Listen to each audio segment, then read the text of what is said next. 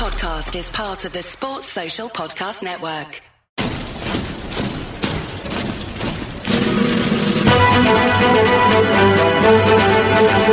Oh, wait. Fuck this shit. FPL is back.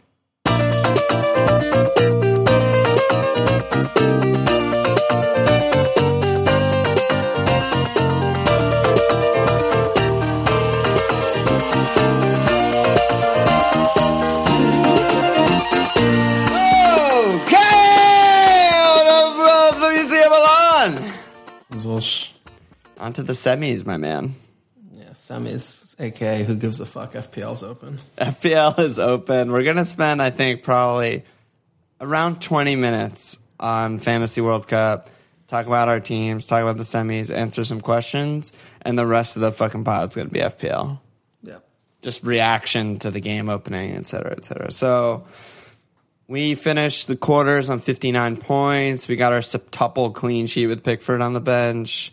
Coutinho, our only attacking return, but we went up 7K places. We're 3K overall in the world. Not too bad.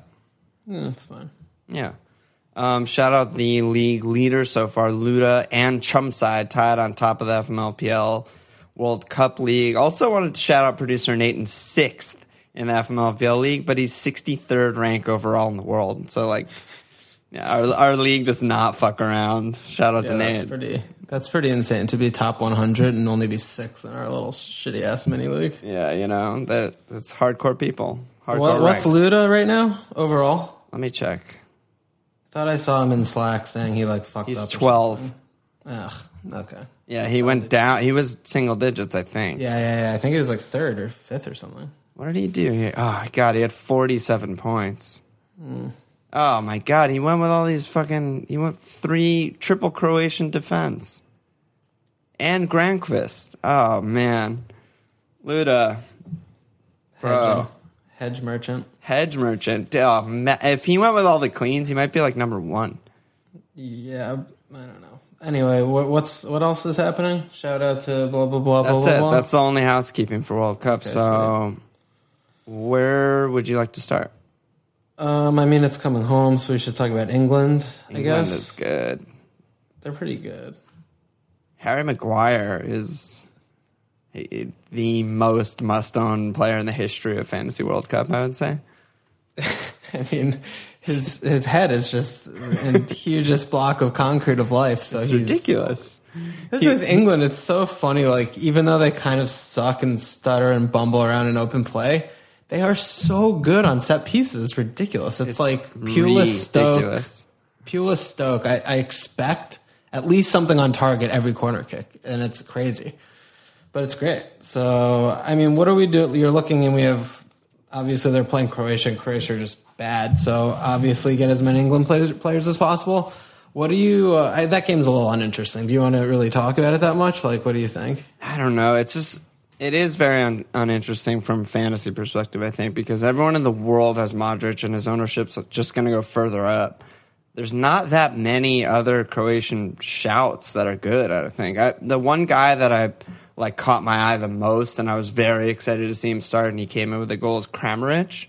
But I don't know. I don't think he's nailed on to start against England because they'll probably go with a more defensive setup and not just have Rakitic and Modric in the double pivot because obviously that got exposed and Russia scored 2 goals and it was an open game. Yeah, Rebic at 5.5 is just so cheap. He could probably be in there if you're wild carding and you want to try and get 15 out. I don't know, just for whatever. But yeah, they're attacker, and Modric is just a bad attacker. He doesn't attack; he plays DM. So, attack point purposes, Perisic is a punt, but England are great. I'd rather be spending money in attack in the other game probably. Yeah, I think attackers-wise, you look to the other match and you get a bunch of England defenders if you didn't already have them. The over-under in that match in England-Croatia is 2. Croatia's going to pack it in. They struggle to create any chances. It's going to be a slog of a game probably, maybe a 1-0 either way.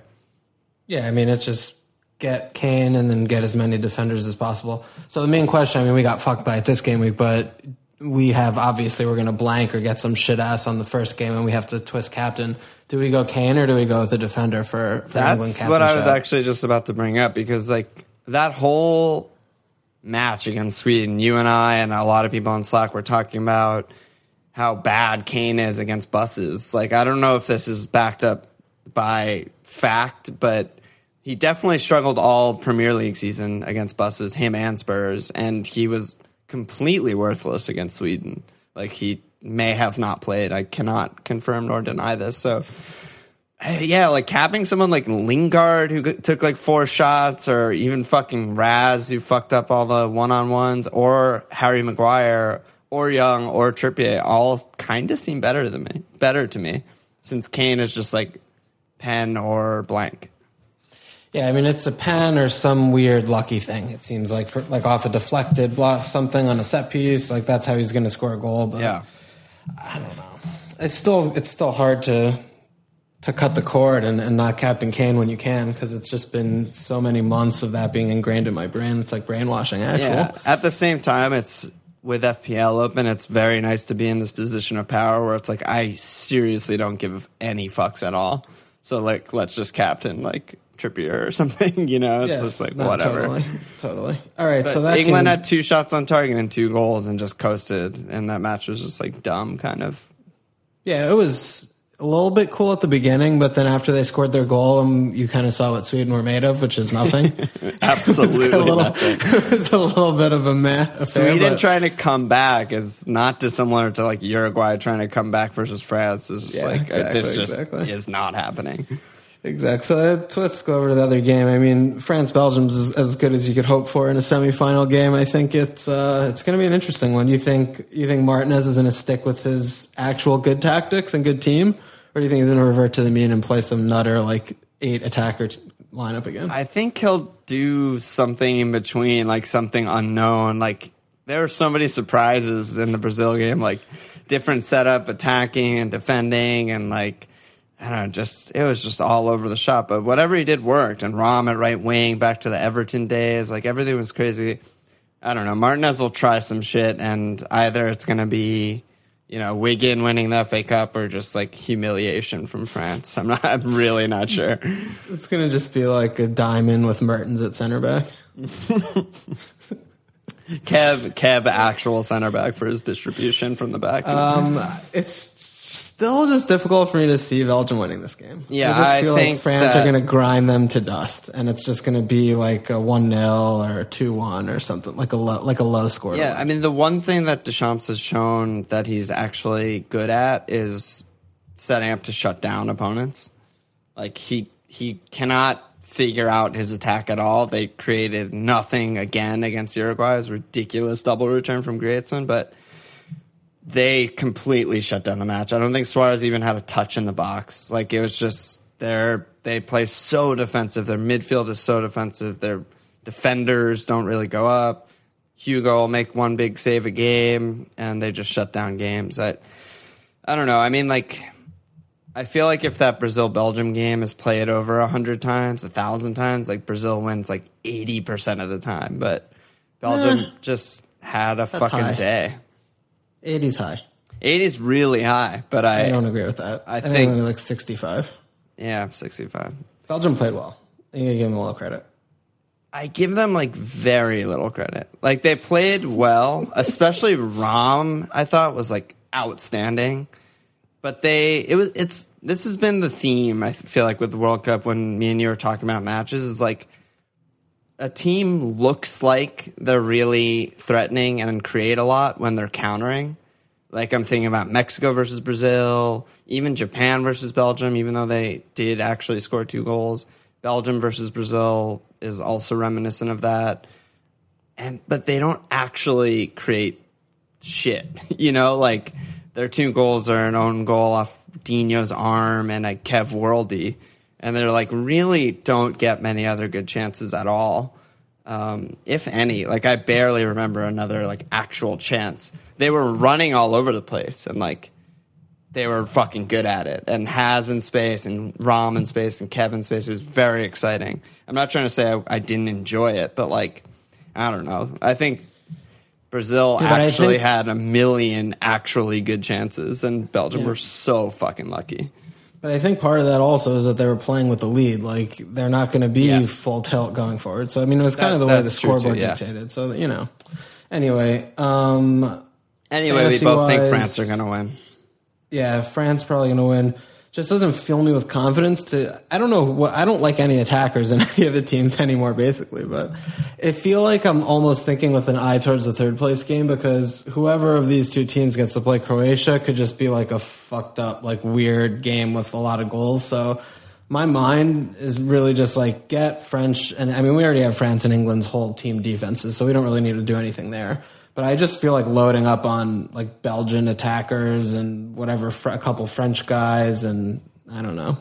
What do you think? Like, one English guy? I didn't even know that the third place match counted until like everyone was pointing it out to me on Slack today. But yeah, I looked up the last 3 third place matches. They are really high scoring. Yeah, they're high scoring. Last 2 are 3-0, 3-2, and 3-1. So probably captain is going to come from the third place match for next week. But yeah, I mean, I like that. I mean, Nate asked, do you double France forwards like Grates and Mbappe, or one each, like one French, one Belgian? I don't know.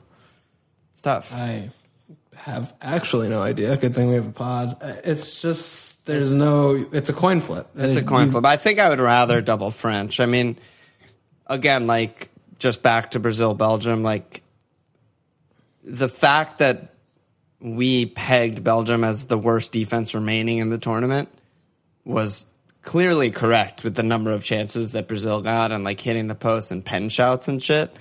And that's still by far the case in the semifinals. So I think if there's any chance, I'm not saying that I think this will happen, but if there's any chance of any of these teams scoring like 3+, it's got to be France, right? I don't know. I don't see it the same way anymore, just because that lineup is so much different. Like, I don't think Belgium's a pushover defense that a good team can do anymore with. Yeah, I mean, I just don't. I think with Fellaini shielding, and they're just playing more defensive. They're playing like they should against teams that are equal, if not slightly better than them on paper. And I mean, France don't create. We've seen it literally every game in the entire tournament. They haven't looked. I mean, they have that one good game against Argentina, but that's like if they were playing fucking, I don't know, Villa or something. Like, I don't know what that game was. Yeah, so. No, that I agree that France suck at creating and shit. What I'm trying to say is that if any of these teams, the only chance of any of these teams scoring 3+ is if Belgium overextend. That's maybe probably a better way of saying what I'm trying to say, because France will not ever overextend. England, Croatia is going to be tight.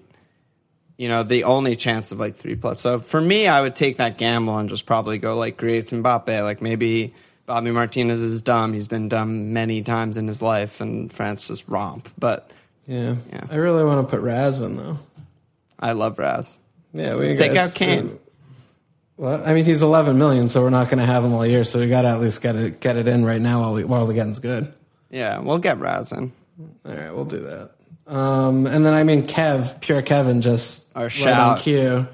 Shout came in right on cue. I mean, he was freed, and he did little bits, but obviously the goal. But in general, he didn't put his stamp on the game, but he came through with the moment of quality with the game-winning goal when it mattered, and he's the reason why they got through, so good job by him.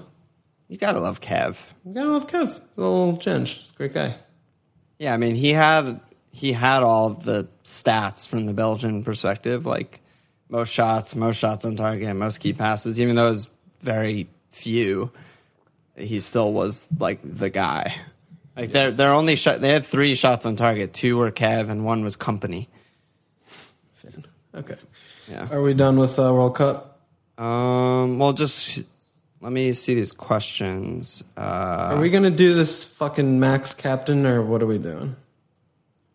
Well, yeah, there are actual questions about, like, Aaron on Slack. Is it a good idea to play Max Cap in the final since rotation of the cap won't be possible? That's not true. There's the third place game, and that's probably, like we just said, going to be a big high-scoring game. I don't know. These questions, dude, like, who fucking cares? I don't want to answer a question. Yeah, I know. So who are your caps for this week? Who do you think are the best 2 caps? I kind of like Mbappe a little bit more than Grates. I think that's with Grates. One that's like more and more watching is he's just playing like fairly reserved. I mean, fairly deep. He's always outside the box. Yeah, he's underneath Giroud. Yeah, very noticeably. I think Mbappe is so good. Also, no, he's good. I mean, his work rate's incredible. Yeah. I mean, the double return, the points are on the board. But when I'm watching, I feel like Mbappe has the hat potential, and Griezmann's getting a little. He's getting indirect. He's assists. It's just like, meh. Yeah, He's not doing it for me like he had done in Euros when I was getting tingly feels. So I would probably go Mbappe day one, and then day two, I don't know, man. It's hard to be sensible with like looking at the game now that I'm looking at the FPL page right now. I would probably put on like a defender from England. Really, I feel like there's a better chance of a clean than a Kane goal. I mean, I don't think they're going to score more than 2. Yeah, I think I agree. don't know. Yeah, it's not fun, but Maguire. It could just be blinded by like just the points that came in this past round, but. It's hard to go wrong with Kane, but a Kane or a defender, basically. It's also just, I mean, I'm going to keep hammering this home. Like, I give so few fucks about Fantasy World Cup now that FPL is out. And, like, everyone's going to be Captain Kane. Everyone ever is going to be Captain Kane on day 2. So, I mean, maybe that's your answer. A lot more fun to not. Yeah, I mean, that's your answer. Like, if you're Luda and you're OR 12, like, you got to do the sensible thing, but... You know, if you're in a mini league or if your OR is like 200 or 2,000 and you want to just try and climb, like Captain Raz, do the actual opposite of what everyone else is going to do, because that's the only way you can make any headway. So yeah, makes like sense. that. I mean, we had 3 big shouts last pod. 1 was England defense, 2 was France defense, and 1 was Brazil attack. We hit on 2 of those, and that's as good as we could really hope for. Mm-hmm. You know, if we hit on 66% of our shouts, then we would be like, I don't know what that is, but we'd be good. We'd be rich. We'd just be rich. So, I mean, that's the kind of thing, though. We stacked up, and then, you know, it came in for us. We had a haul, and we only hit on 2 of our 3, like, main things. You know, we didn't hit on all of them, and we got a lot of fucking points this last week. So I think you got to just load up and call your shot and see where the chips fall. Yes. Especially also with transfers. Like, we have 5 transfers, but then we have the 3rd place game. So theoretically, the pool of players is going to be the same. The 3rd place game historically always has a lot of rotation, but we're going to get that lineup before our next 5 free transfers. So, wow, great shout. Yeah. So like whichever players you have in the finals, they're all going to play because they're going to be playing first teams, obviously, unless if someone gets injured. So, you know, you can use transfers liberally. So you can load up even more so now because, you know, it's all just for the fun. Yeah, good points. All right. Well, okay. I can't wait to actually watch the games, but let's move on and talk about actually FPL, right? Yeah. Oh, yes. I feel like I should give like another okay, but it's not that time. So where do you want to start? We're moving on to the FPL section now. I'll put a little music interlude in or whatever, but where do you even want to start? I have a million questions. So many people wrote in.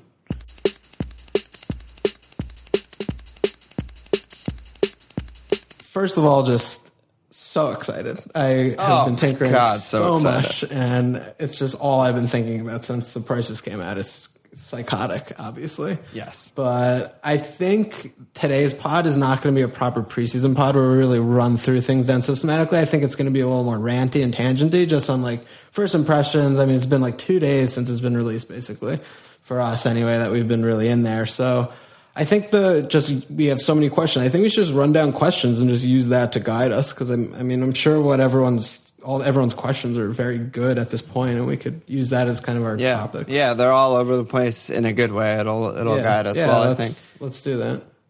Well, just piggybacking off of you, I think starting next Monday will be like really when we dig into preseason FPL pods.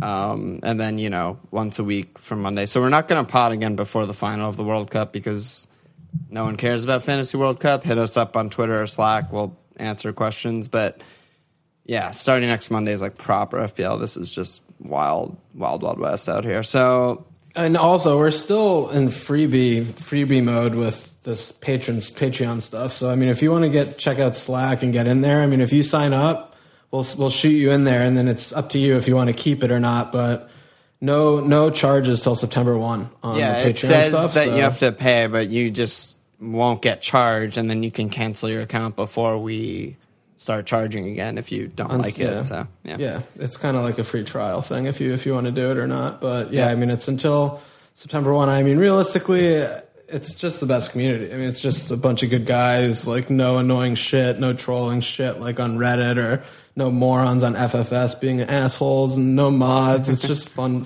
times. So get in there. Yeah, new friends all over the place. All right, I'm just gonna run through how I have them written down. So Chandoza on Slack, out of position / reclassified player positions. Did any stick out to you or what?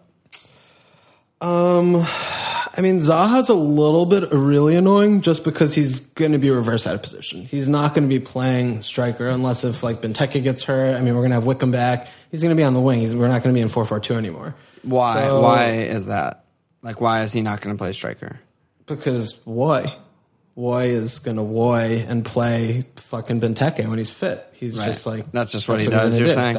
Yeah, I mean, why the fuck is Joel Ward going to be playing over Wan-Bissaka? Because no, I was asking more just like I feel like Palace were way better when Zaha was up top, but they were injured, right? Benteke and Sorloth. Yeah. I mean, just the same thing. Like Wan-Bissaka, literally better every performance than Joel Ward had ever shown all season. Joel Ward gets fit, straight back in the team, and he's just bad. So I mean, that's what he does. He just sticks by the locker. Like it seems like the locker room is almost running the show to an extent. I mean, not to take anything away from Roy, but player personnel decisions a little questionable. Anyway, I fully expect Zaha to go back on the wing. So from that standpoint, it's a little bit annoying because he's going to be reversed out of position. Whereas and I mean, I guess Arnie as well, because is Pellegrino going to fucking put him at false 9 center? Probably not. It's not really his thing. We just have no idea, which is I have a lot of problems with actually them reclassifying like multiple players on West Ham because it's a fucking different manager who's going to probably be in a different system.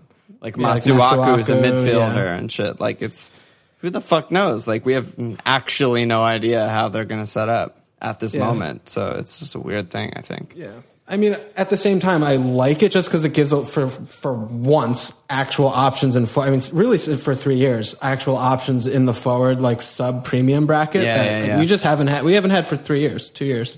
So that's cool, but it's a tough sell to me. But one thing that Zaha at least will, I think, get a little bit, instead of not getting the clean sheet point and one less point for the goal, he's going to get more bonus points for goals scored as striker. So I mean that's really good for him because he was so bad on bonus points because he's like diving all over the place. He gets dismissed. So the extra BAPs on goal scored are going to make a big difference for him. But I mean, I'm always interested in Wilf. He was a 7 million mid last year, game week 1 last year, and he was like one of the first names on my sheet. And he obviously got kicked to hell by Huddersfield. Never forget, never forgive. But he had fucking 16 returns last year, and he was hurt for a while. So it's not really that unrealistic to think he's going to hit like the 20 mark on a combo.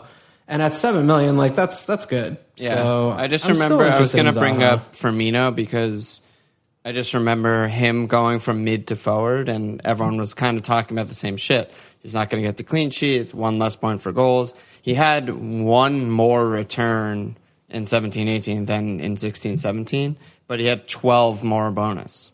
And that was like a big thing, and that kind of just like counterbalances all of it. Yeah. So I think that too much is being made of that about not getting the clean sheet point and whatever, because I think it'll even out. But I mean, other than that, I didn't really see a ton. I mean, Ashley Young getting back to defense is really nice because he's obviously playing. I'm very happy about that. He's honestly one of the first names I put in my team. Yeah, I have made so many iterations of my tinker just because all the players that are involved right now in the World Cup, like they're pretty fucked for game week 1. Yeah, I guess Young probably won't even fucking start. Yeah, good point. Yeah, so I took every single player out of my team that's still in the World Cup, which, I mean, Kevin is one of them, so that was difficult. But fuck, yeah, I didn't even, good point. Yeah, because I was seeing I saw this long post about like looking at previous World Cups and the people that were involved, like in the finals and the semis, pretty much all of them were coming back game week 2, and it's just going to be like a little iffy. So, I mean, it's obviously the World Cup's still going on, and we're speculating over a month from now. So we'll see as it gets closer, but that's a consideration. But I think that was like about. I mean, Arnie, I'm just not interested in whatsoever. I need to see what he's going to do. West Ham are just, I don't know every year I never know what West Ham are going to do. Yeah, pretty much.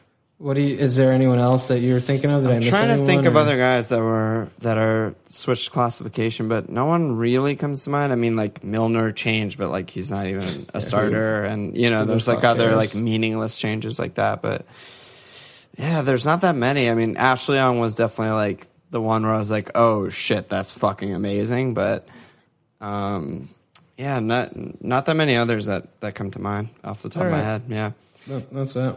Ray on Slack, should we avoid players who made it deep into the World Cup, i.e. KDB, Lovren, Young, Hazard, Rom, Ali, blah, blah, blah. Yeah. I mean, I think all of them, probably. Yeah. Unless if we have some like explicit information from the manager that they're fine and they're going to feature. I mean, it's just backbreaking if you have someone and they don't start game week 1. Like, I can't even. That's never happened to me, I don't think. Yeah, not like one of your starting 11 guys. Like, you can't put yourself through that after spending a month tinkering, and then you put your team out, and then you shit the bed because you had 2 players like from the World Cup that don't feature, and you're like you open up like rank 3 million, like you're wild carding immediately. That's team deleting levels. Yeah, so. I mean, we'll know more as it gets closer, but I think as of now, I've been tinkering exclusively with players that are not in the World Cup. Very, very interesting. Jabron James on Slack, what teams have the best potential for cleans in the first 8 to 10 weeks? Yeah, so, I mean, this has probably been the most transformative of my tinkering. Right now, I'm sitting on a heavy defense, and when I started my team, I was like, oh, great. Like, there are so many 4 or 5 defenders. 4 or 5 defenders. Look at how great this rotation's going to be. It's so good. And then I listened to our postmortem pod last week, and it was like the first thing I said was like, get good defenders, Adam. Don't be dumb, Adam. Like, Bournemouth are still bad at defense, Adam. Like, get good players. So, like, I'm fucking in there with big defense. I mean, United, City, Liverpool, Chelsea, all top 4 last year in clean sheets.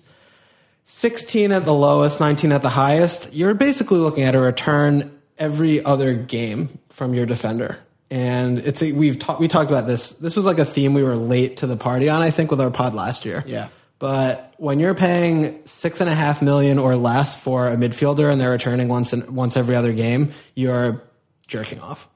So very much think about it in those terms. I mean, these top 4 teams Spurs are going to be an actual fucked up mess for the first few weeks, but these top 4 teams, defenders are priced at a premium for a reason, but they also represent a lot of value. So getting a clean like every other game is very good. And the way I've almost been looking at it in my head, because I've been on very heavy defense from the beginnings of tinkering, is basically like anyone who's not doing what I'm doing, I feel like I have 150 point lead on them.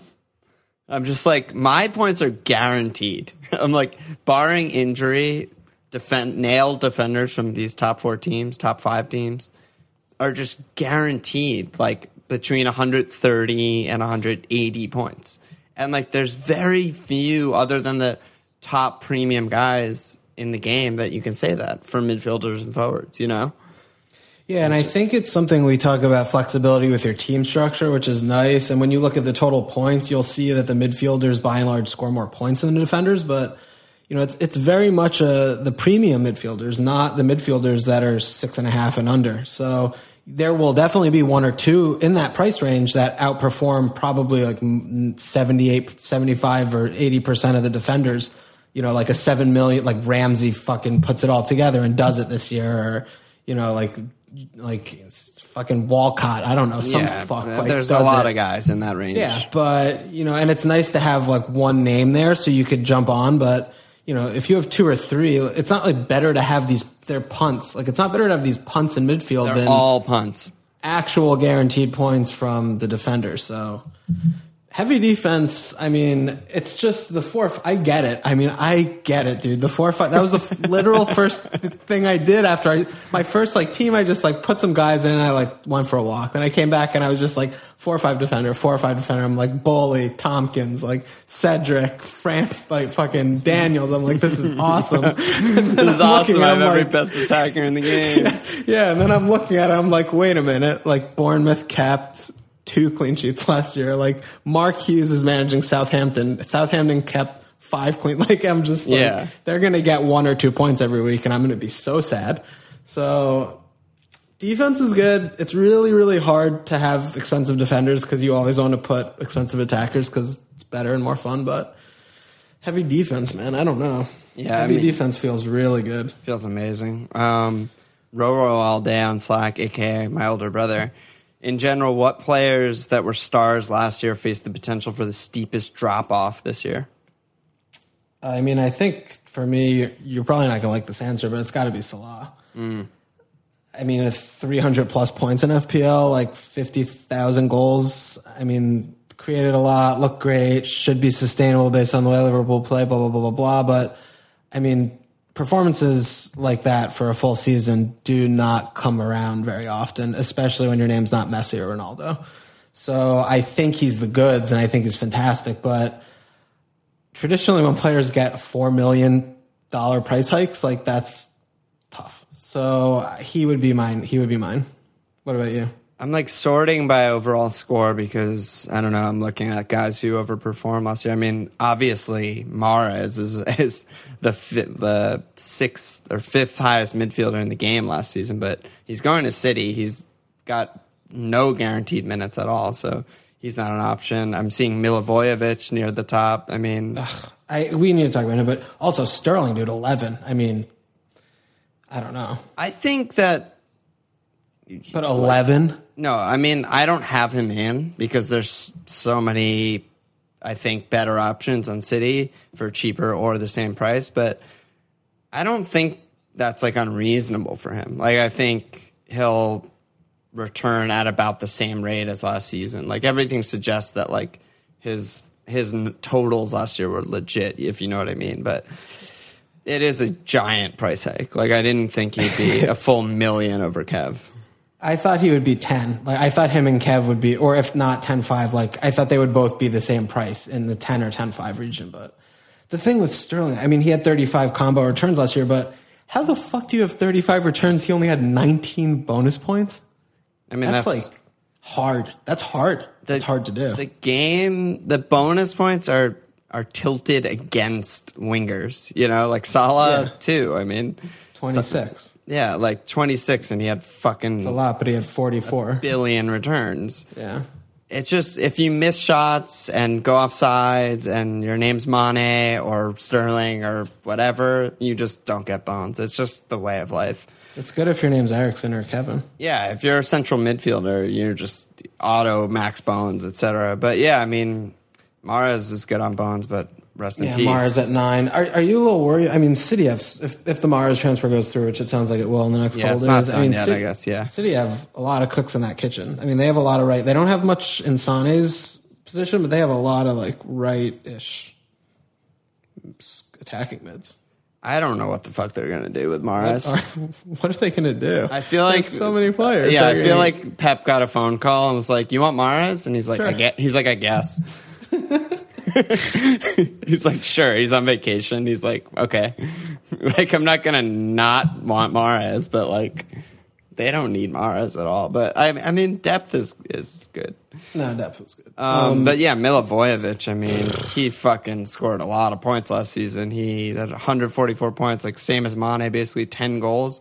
Give me a fucking break. This is why I am so excited for FPL to start, because game week 1 and I click his name and he's in 15% of 15% of teams. Like, this is going to be fantastic. I cannot wait for the season to start because he's an actual defensive midfielder who scores 0 goals in open play. So that's great if you're paying 4 or 5 for him and you're just sticking him in as like a 3-5-2 with a psychotically expensive rest of your team. But he's 6'5", and you don't pay 6'5" for a DM who's never scored a goal in open play in his actual life. So Zaha's good at diving, don't get me wrong, but 10 goals is out of control. And yeah, I mean, you sort by ownership percentage, and like Neves is the 5th highest owned mid in the game. Yeah. Milivojevic is top 10. Like, Stevens is up there. I mean, Stevens is fine. He's a 4-5, but like... Yeah, it's just fodder. But no, I mean, 10 goals, I mean, fairly should get around like 5, I would say. 5 max, I'd say. Like, maybe max, one or 2 in open play and a few pens or something like that. Yeah, I don't know. No, probably 0 in open play, 1 or 2 on direct free kicks. I don't know how he had 2 assists. I don't think I've ever seen him create a chance in his entire Palace career, but He's a ridiculously bad pick, and if you own him, I think you're not playing the game properly. And then just sorting again. I'm just still sorted by top score because it's the easiest way to like pick guys who are gonna drop off. And we already talked about Arnie. He got all of his points once he moved up front. If he's not up front, I do not expect anywhere near the same returns. And then I'm just also sorted in forwards and fucking Glenn Murray. No, how much is he? No way. I mean, he's 6'5". He scored 12 goals last year. How have they not bought an actual striker? Do they have any money? They just don't buy strikers? They want to have a 40-year-old balding Glenn Murray still? I mean, they have fucking Lacadia, that guy they bought last season. His name's Jurgen. I don't. Oh, is it really? Yeah. I love that. I'm straight into the team. But, yeah, I mean, Glenner, I don't know. I don't believe it. I mean, I just don't even see him as being, like, nailed on, let alone scoring double-digit goals or lasting an entire season. It's just crazy.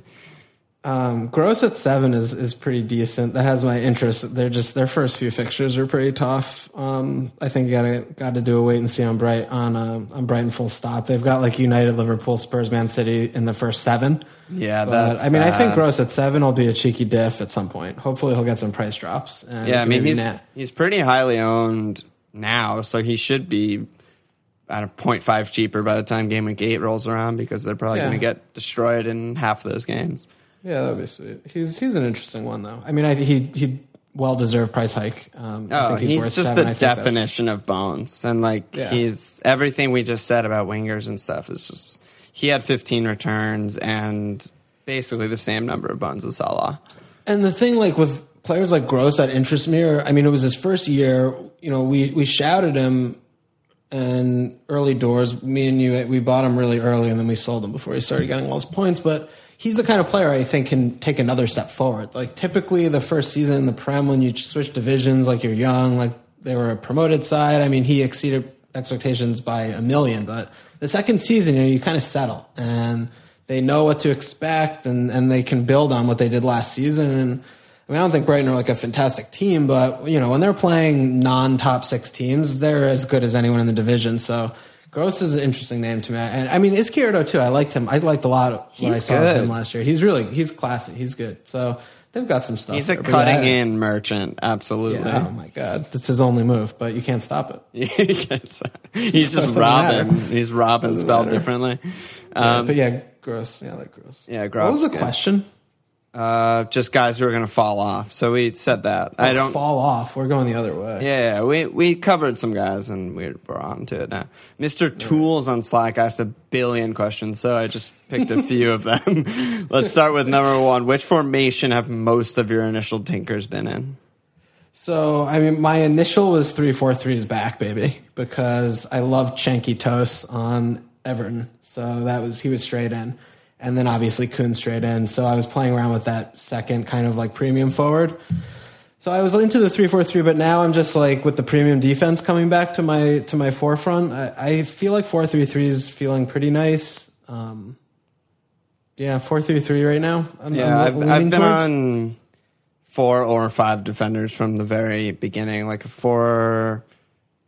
4-4-2. I've probably tinkered with the most. Okay. But yeah, I don't know. Something like that. So that was the main thing with the 4-4-2 is like having 2 like between 6 and 7 million mids doesn't feel good to me. Mm-hmm. That was my main thing with that. Why I've been shying away from that. And I mean, I could go with 3 more expensive, but then I would have 2 budget strikers, which feels bad. So that was kind of why the 4-3-3 I've liked, because I only have like 1 punt in midfield, and then I have like Tosin. As my third striker, and then I have like 2 premiums in attack and mid. So yeah, I guess at the end of this we can like go through our current tinkers. But right now I'm in a 5-3-2, so it's fucking crazy. But I mean, basically for us, we're looking at defense though. I mean, we're both kind of going heavy defense as of now. Yeah. I mean, this is like for us actually taking the lessons from last season and applying them. So yeah, re-listening to the postmortem pod was so good. It was really nice to hear and be like, yeah, that's a good point. I'm going to fucking do that. Mm-hmm. Mm-hmm. Also, Mr. Tool. So who are the first 3 names in your tinkers? And your tinker, I guess. Kuhn, Eriksson, and Kevin. But I took Kevin out because he's still in the World Cup. So, but Kuhn and Eriksson they're like on the most left, like haven't moved since I started playing around. Wow. What about you? It was probably Salah, Dilva, and like Young. But now I wasn't even really thinking about World Cup when I put my first team together, but Young is probably bad for that reason since football's coming home, but that's just, I'm just answering the questions in front of me, Also, I guess like slight fourth place consideration has been Karius. I've played a little bit with Ederson just because we'll get into this, I'm sure, but it's just very frustrating because Liverpool have very nailed on defensive assets, whereas City have like none, and I'm obviously not getting Otamendi. That would be a psychotic thing of me to do. So Ederson's really the only way I could get a City defender that's nailed for me personally because I'm not considering Otamendi, and that's a little bit troublesome. So I'm not sure where I'll land there, but I mean, Karius at 5 is absurd. I don't know how they price him at 5. Karius and Lovren at 5 are like arguably two of the best value picks in the game. Yeah, Lovren again. It's just a frustrating thing because he's in the World Cup still. So right. That might be one that's worth just like taking a bullet for a week or two, just so you have him. Yeah, I haven't thought that much about that actually. It might be worth it because you could scrape by with a 4 or 5 and just bench him for a week. Right, and just look at fixtures and someone with a good game week 1, game week 2 or something. And you could own Lovren actually the entire year if he doesn't get hurt. Yeah, which he will, but yeah.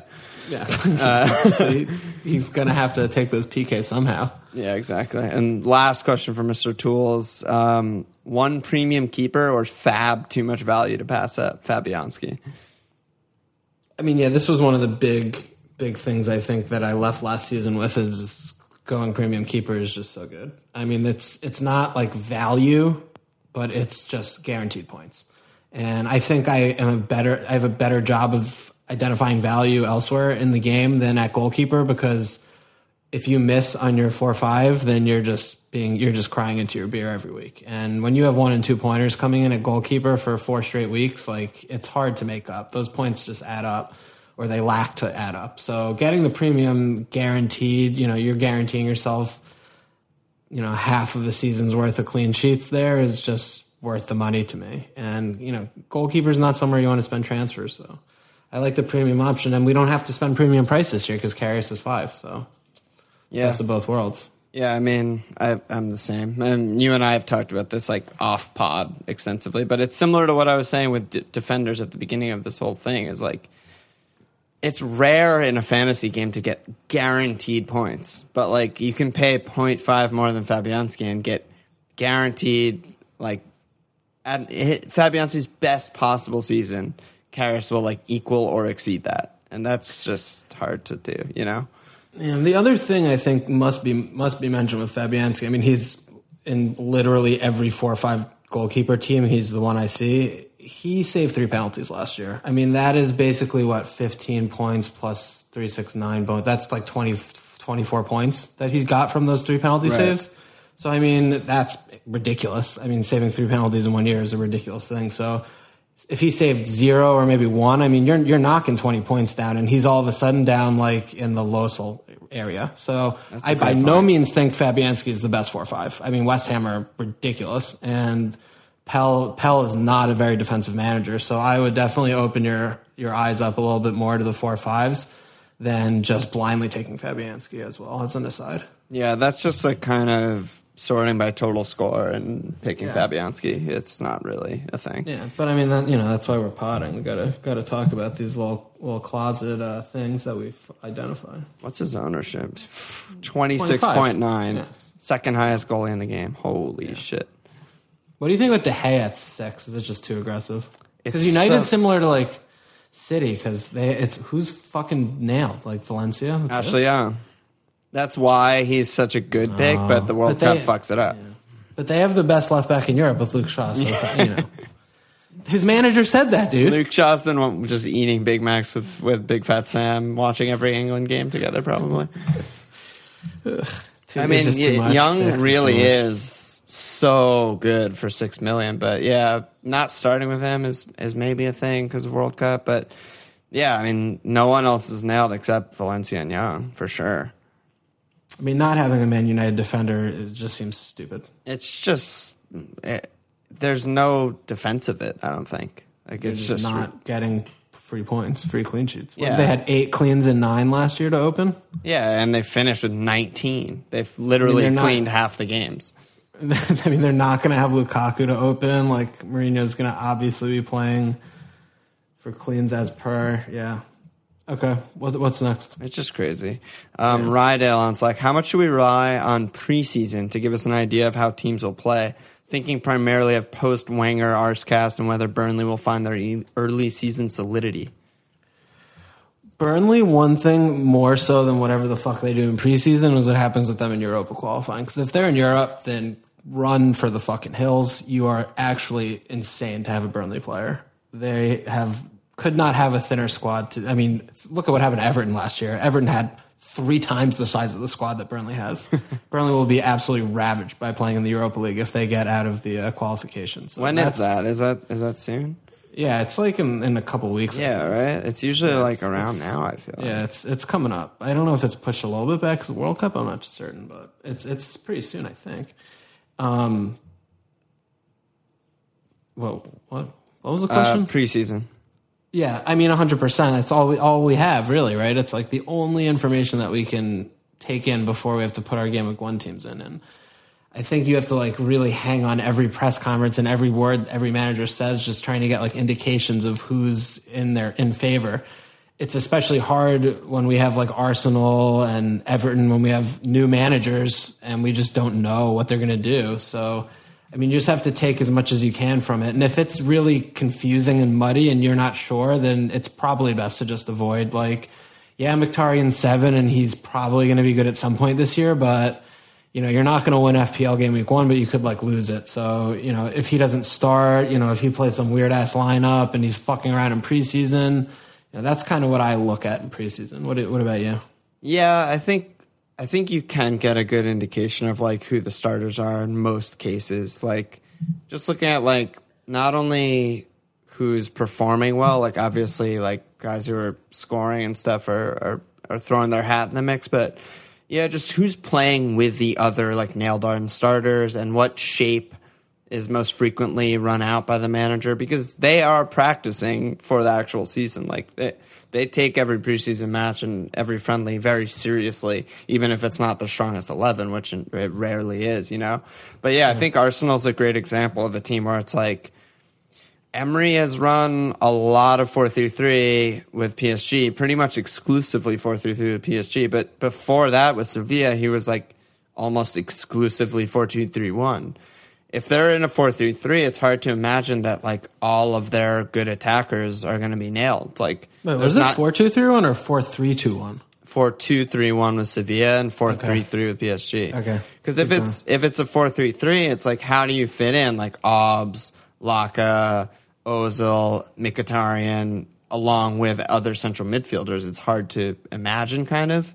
But if it's a 4-2-3-1, maybe we have a better indication. Okay, Mickey nails himself to like the right attacking midfielder spot or whatever. Then you can go there. But yeah, I mean, how does he not play 4-2-3-1 with that team? I think he will. That's the personnel he has. But then they're going to be going back to no defense. Right, so 4-2-3-1, it's like, who are the holding midfielders on Arsenal? Ramsey and Xhaka, like, we know what happens when that is. They can't be, like, paired. They're like, yeah, the kryptonite together. They just can't. Yeah, you can't do that. Creative, that's not, yeah. Anyway, or they bought Torreira. Like, they're buying guys, and they're exciting. Yeah. But, no, I mean, that's all I was going to say. It's just basically, like, you can get a lot of maybe hyper-specific information from preseason, and you just gotta, you know... You gotta just take what you can get. Basically, I think it is valuable. I think also just one other thing with preseason is like, don't get carried away with player X on Fulham scored a goal. Like, don't put that player in your team because they scored a goal in preseason against like Crawley Town. It's just like that happens. That literally happens every year. There's like one schmuck in preseason against like a Turkish team, a team from League B, like fucking teams I don't even know. Dude scores 3 goals and he's in like teams all of a sudden, and it's like, what are you doing? just gotta take more caution with that kind of thing. Wait, is my game broken, or did Fulham have 5 players in FPL? Yeah, they do not have enough players to field a basketball team, let alone a football team. I don't know what they're up to. What the fuck is going on? Yeah, they have 2 defenders. Meanwhile, looking at Watford's defenders, they have 38.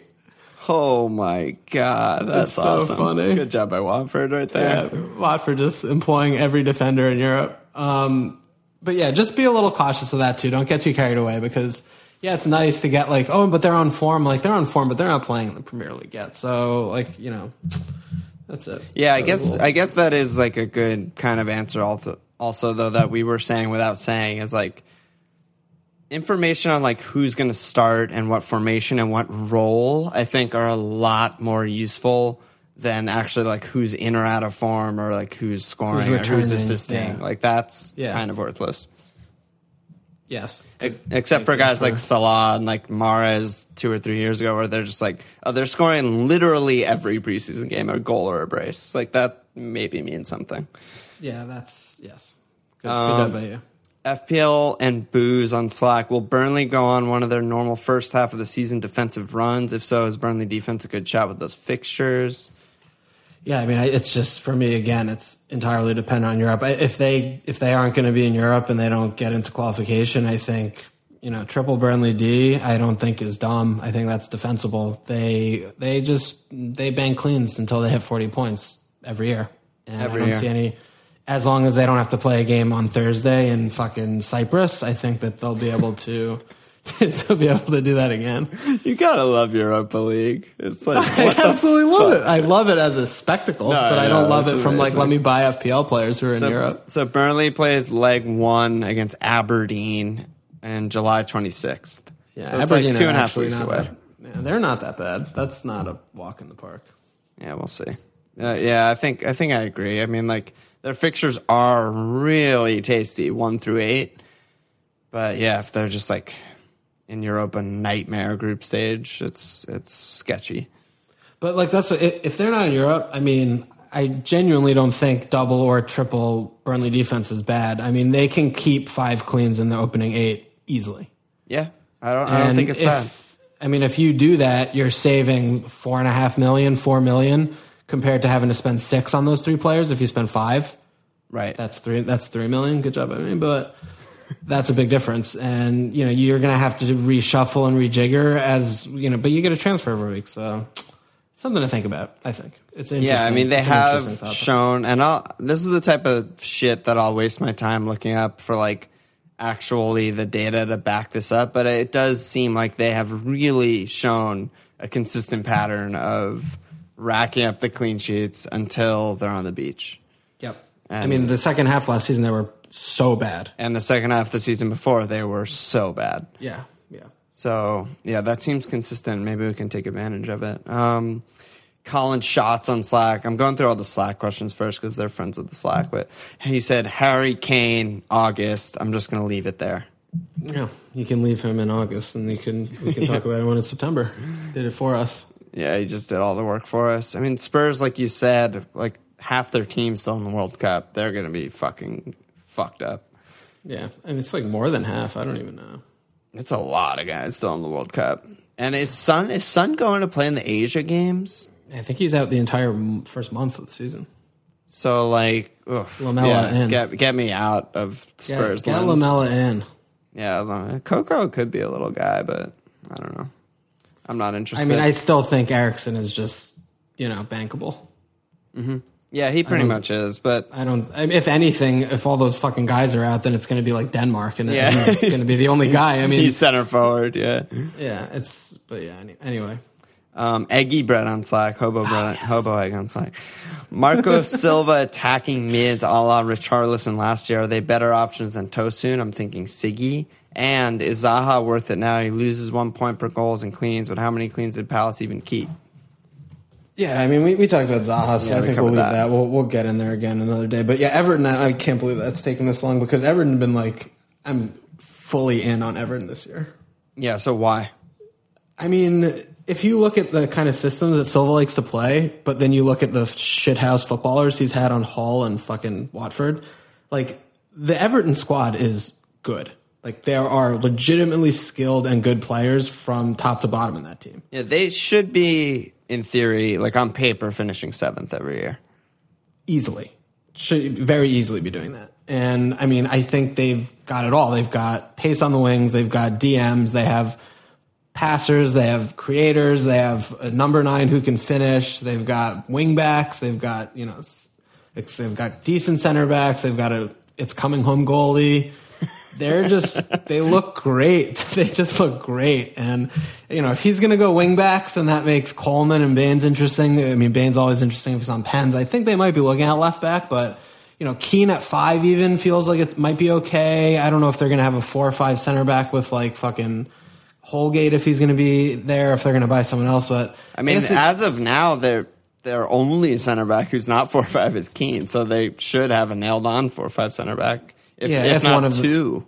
If they emerge, we'll have to see. Yeah. But I guess like Silva, he doesn't keep that many clean sheets, but at the same time, I mean, he's going to have good DMs now, so he could still play the system, and maybe they will. I'm not sure. That might not make sense. But yeah, they do create a lot going forward. His teams have done that. Yeah, Siggy at 7.5 is interesting to me. I know that you're not his biggest fan, and I like him a lot more. No, but now he's down to 7.5. I'm much more interested. What was he last year? He was like 8.5? Yeah, something like that. Like he was like pretty high. Maybe even 9. I'm not sure. He was expensive. But he was expensive, yeah. No, he finished at 7.4, so he couldn't have been. Yeah, probably like 8.5 or something. I don't know. It doesn't matter. But Bolassi's back, and Lookman's back in the squad. Like Walcott's going to be coming around. Like they've got a lot of guys on the wings, and and Siggy's such a good creator. I mean, Siggy could come in with a really nice season this year. And I think Tosun is just quality. I mean, he's always been good, and I like him a lot when I watch him. And he's just like gets in those positions. He's a unit. He's pretty clinical. Like he finished the season really well. I really like Tosun this year. I think that with all of that shit buzzing around him, he's gonna be able to get some goals. So I think I've toyed around with double Everton attack. I've had 3 Everton in my team at some points. I'm getting a little bit carried away with Everton. I don't know why. Normally I hate them. But I am very excited for Everton this year. I think that they're a really good place to invest. Similar to Arsenal, I think that they're the kind of team that has a lot of mid-priced assets that are going to be great. And their fixture on the beginning of the season, haven't even mentioned, is insane. I mean, their fixtures are fucking ridiculous from like 1 to 10, basically. I mean, they've got all the promoted sides, basically, like all the shitty teams and everything. It's a sea of green. They could really score a lot of goals. A lot of goals. I mean, those defenses that they're playing are not looking good at the beginning of the season. I mean, they've got Bournemouth, Southampton, Huddersfield, West Ham, Fulham, Leicester, Palace. Yeah, it's not like the biggest sample size in the world, but we've seen Silva come in and turn Hull into a team that can score goals and compete. And he's came into Watford, and obviously didn't last the season, but he came in and turned around a fucking team who can't score for shit into like a pretty good attacking team. Like for a while they were like good, and Richarlison was returning every week, and they had guys.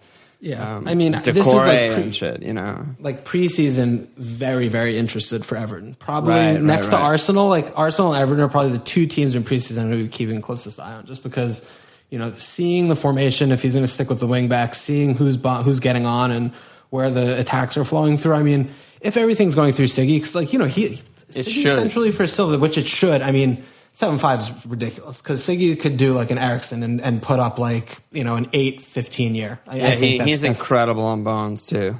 Yeah, incredible on bones. And if the system's going to be like that, I mean, we've never seen Siggy on a good team with an actual competent manager with good players in his actual career. Spurs fans are like, actually, he used to play for Tottenham. Oh, yeah. Get the fuck out of here. That's funny. That's fucking funny. I blacked that out of my memory completely. But yeah, Siggy is very, very interesting guy at 7.5. Very interesting indeed. Yeah. Everton, dude. Do you see the same, or am I going too nuts right now? I mean, I don't have any right now, but I mean, first of all, it's fucking July 8th, and there's a lot of time left, but I do like Marco Silva. Like, I've always liked him since he came in at Hull. I was like, wow, they're playing freely, energetic. It's maybe not the best way to keep yourself promoted or pick up a lot of points, but he definitely plays like attacking, free-flowing football. And yeah, I mean, I think I see the same thing, that they're just all kind of underpriced. Like, yeah, Feo 6.5 and Siggy 7.5 and Tosun 7. Like, honestly, they should all be $1 million more. All those three guys should all be $1 million more, and it wouldn't feel crazy to me.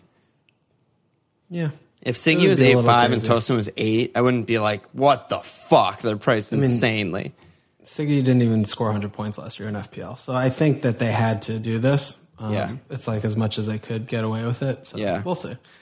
We'll see. Everton, though, interesting. Very interesting this year. Yeah, Tosun is very, very interesting. I mean, I haven't genuinely looked forward to watching an Everton game in 3 or 4 years. Since Roberto Martinez. Yeah, actual. Yeah, that's cool. Yeah, and then now he's just going on to fucking bring football to a different home.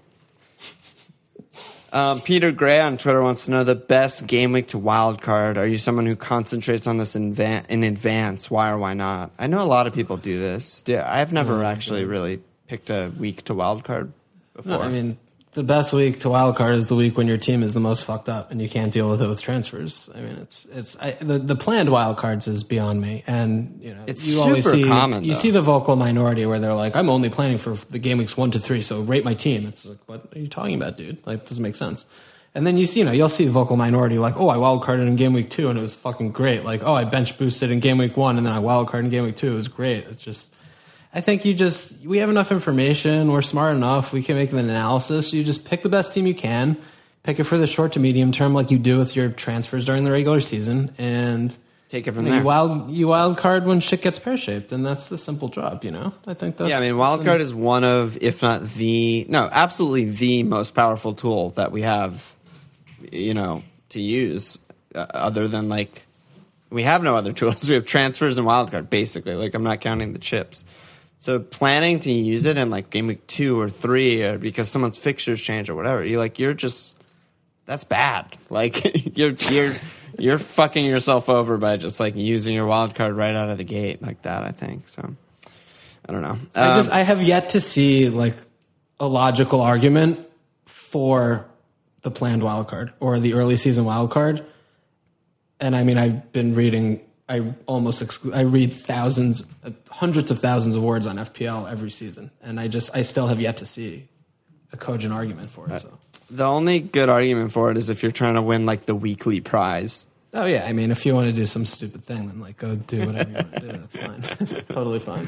Scatterfold on Twitter, with week 1 lineups being more unknown, particularly with World Cup players, is it best to spread the money and have 15 players instead of having bench fodder? I.e., avoid Colin of Quainers.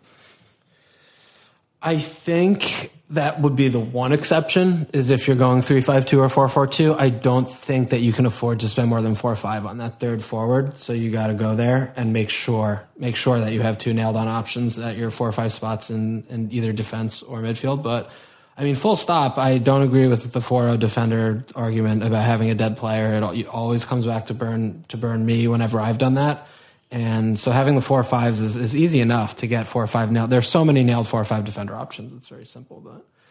And then same thing. I mean, last year was Milivojevic. There's always a 4 or 5 guy, but realistically, you're relying on them so little. I don't think it's worth spending extra money, but I think it's important to, be responsible about who you pick there and make sure you get someone nailed. But there are so many nailed 4 or 5 midfielders. I mean, there are and 10. defenders. There are so many. Yeah, it's just defenders. There are 35, but midfielders there are more than I feel like ever. There's so many 4 or 5. I mean, they kind of learned their lesson, and guys that fucking Mummy Romeu and fucking just those guys who are just only defensive and never score points, that I feel like were more than 4 or 5 maybe 2 years ago or something. Schneiderlin's 4 or 5. He should be 4 or 5. He shouldn't be 5. They should all. These guys are all accurately priced 4 or 5. I think. Yeah.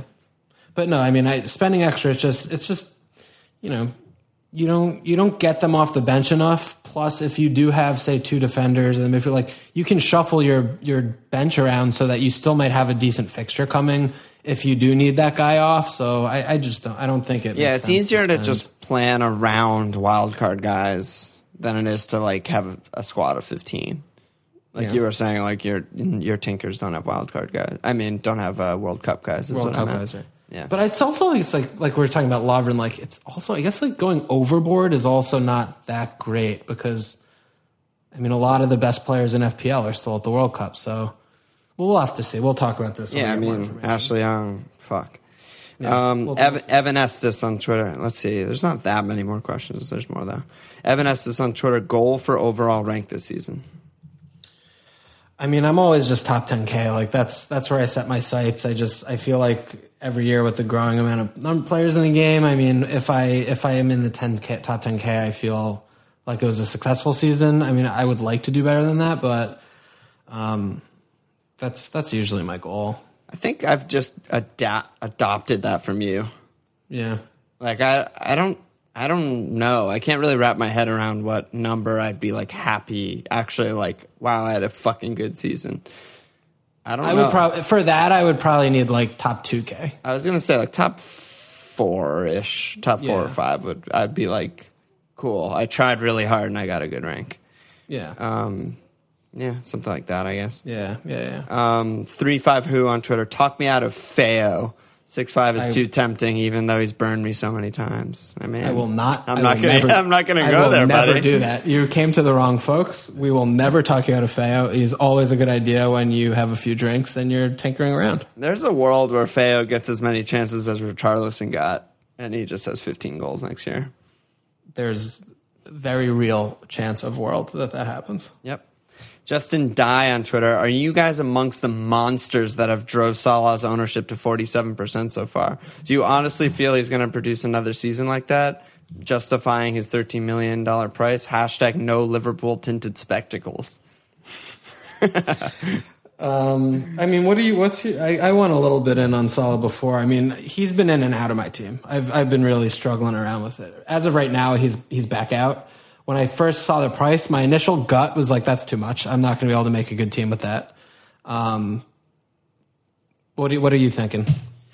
So I guess that the first thing I did was just get him, and I was like, okay, let me see if I can build a team around him, just assuming that he's my captain blindly every single week, and see if I can build a team that I like.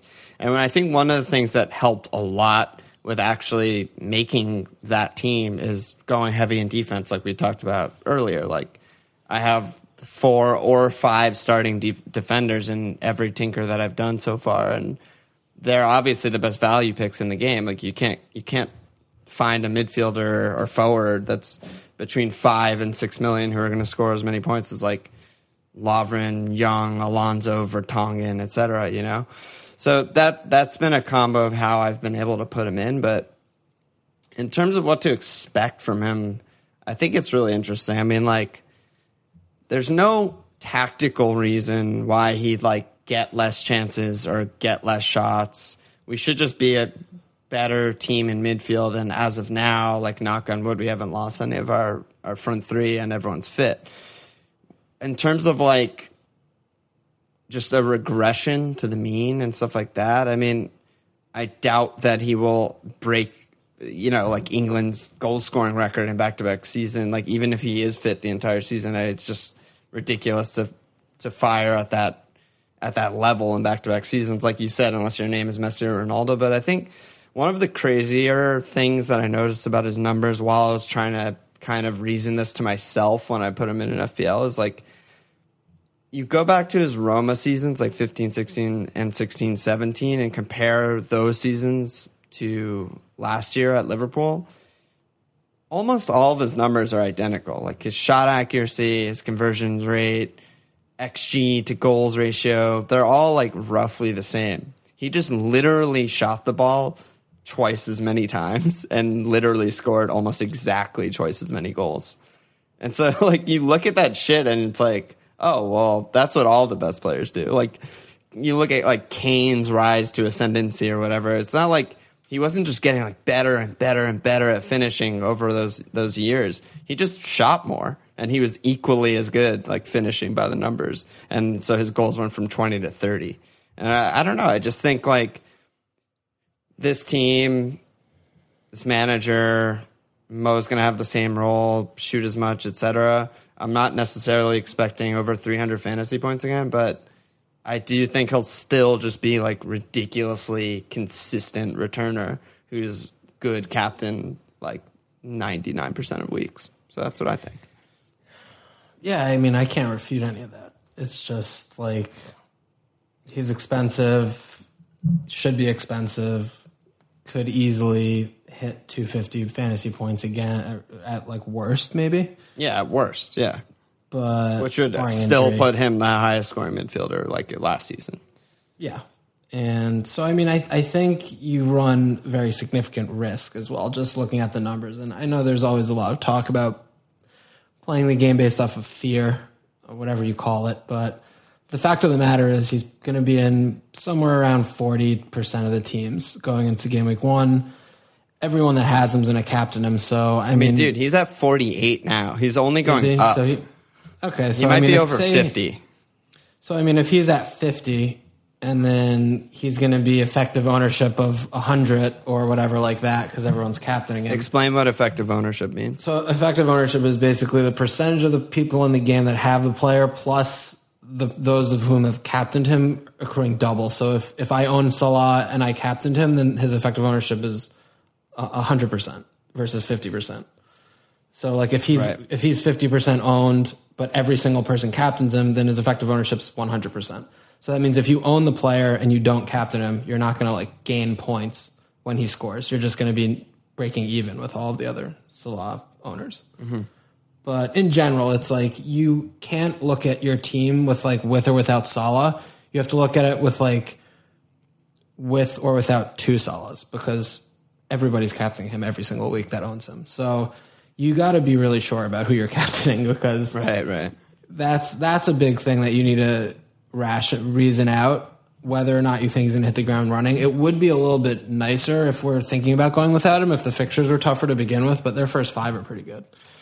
I mean, it's really tough. He's expensive, and I get what you're saying about the numbers and shit. And like, I think he's going to be consistent. I agree with you completely. The team is only getting better. I mean, he's probably going to get better. He's settled again. It was his fucking first year back in England, and new mates, new lads in Liverpool and shit. And you know, he's really good. I'm not sure if I'm going to have him in my game week 1 team or not, but you know, there's no correct answer. I think. And it's super risky to not have him, like you started saying. It's not just the ownership and the effective ownership and the captain. It's also, since he's priced so high, like so ridiculously out of reach, if he does start and he's just flying, like he just has 4 goals in the first 4 games and everyone's capping him and his price is just going up and his ownership's just going up, because people will jump on him immediately. You know, like his first brace of the season, his ownership's going to go up like 10% because everyone's like, oh my God, he's doing it again. It's going to be so hard to get him in if you don't start with him in the season. Like it's multiple hits possibly, or even wild card, like to get him in, depending on how your team is structured. So building around him and then potentially getting rid of him seems like a lot easier and safer than starting without him to me. Yeah. No, I mean, can't say much against that. It's just, you know, when you have him in versus when you drop him down to just another exceptional midfielder and you have $4.5 million to put in your team crazy. Or whatever, it's like, oh, well, look at all this shit. So, you know, I'm many tinkers and many fucking arounds away from figuring this one out. But I mean, for me, the biggest problem is that I'm obsessively in love with Kun Aguero. And like, I feel so tied to him on every level of life that I could not imagine a universe where he's not on my team. I felt so ashamed of myself last season for not owning him, like basically all season. And it just hurt me. And I don't want to experience that again. But both of them is not really workable. I have both of them right now. Yeah, well, you're a fucking magician, mad scientist, so I don't know. I also have a lot of like weird guys and 5 starting defenders, so I don't know. So I don't know. 0604854. That's this guy's name. I don't know what the fuck that means. On Reddit, he said, Pep's wheel of rotation. Who should we go for at the start of the season? And when will the World Cup players return? God, I keep saying wild card because WC means wild card to me, not World Cup. That's annoying. I mean, Sane looks obviously great. KDB very worrisome. So Dilva. I've been seeing Dilva in a lot of teams. I'm not that sure about Dilva this year, but I have Dilva. Why? What's wrong with him? What gives you hesitation? I don't know. I just he's getting older. He really was not that clinical last year to me. I guess he never really has been, but I just feel like phasing him out is incorrect because he's still a very good player. He's still quality, but I don't know. I just don't have the same, last year it was 8 and I was like, oh, that's great value, but now it's 8.5. I mean, it's still good value, but he did play him pretty consistently when he was fit and available. But I just feel like rotation in the central midfield outside of De Bruyne is just going to be I feel like Bilva should start playing there a little bit more because that's why they bought him, right? I mean, they're going to have Mahrez in. Yeah. And then, I mean, I guess the Jorginho shit's falling apart, but You're not giving me any reasons right now. I'm not. I just don't want him, basically. Wow. Yeah, because someone else said Maximum Cum, who's definitely written in before. What a fucking name. He also wrote in, do you think Big Dick David is going to get slowly rotated out by Pep this season? That low price has me a little concerned. I mean, the price doesn't have anything to do with being rotated, but I mean, he had 9 and 11 last year. I mean, he had good, points to minutes ratio or whatever. Yeah, I mean, he basically had the same points to minutes ratio as Kev, and historically has put up these kind of numbers pretty consistently. It wasn't a huge year. I don't know. I can't find any reason to not go with him and not go with him over Kev. Also, it's just. Do you think the price? He's a little more fragile. It's the same kind of thing. It's just De Bruyne is you can put it in the bank and lock it up. Silva's you'll ride him for 6 weeks. He's in fucking Spain, or he's knocked. I mean, I'll ride him until he's unfit. I mean, that's really what it is. I think he's just as safe long term if he's starting every week. Which, I mean, honestly, when I look at Gundo and Bilva and shit, I don't know. David is so a billion times better than either of them in my mind. And also, I feel like Gundo and maybe even Jorginho, Fernandinho is the old guy who's not looking as good as them, right now, especially after that Brazil game. I don't know. I look at Jorginho and Gundo and I'm that's whose spot those guys are looking to take.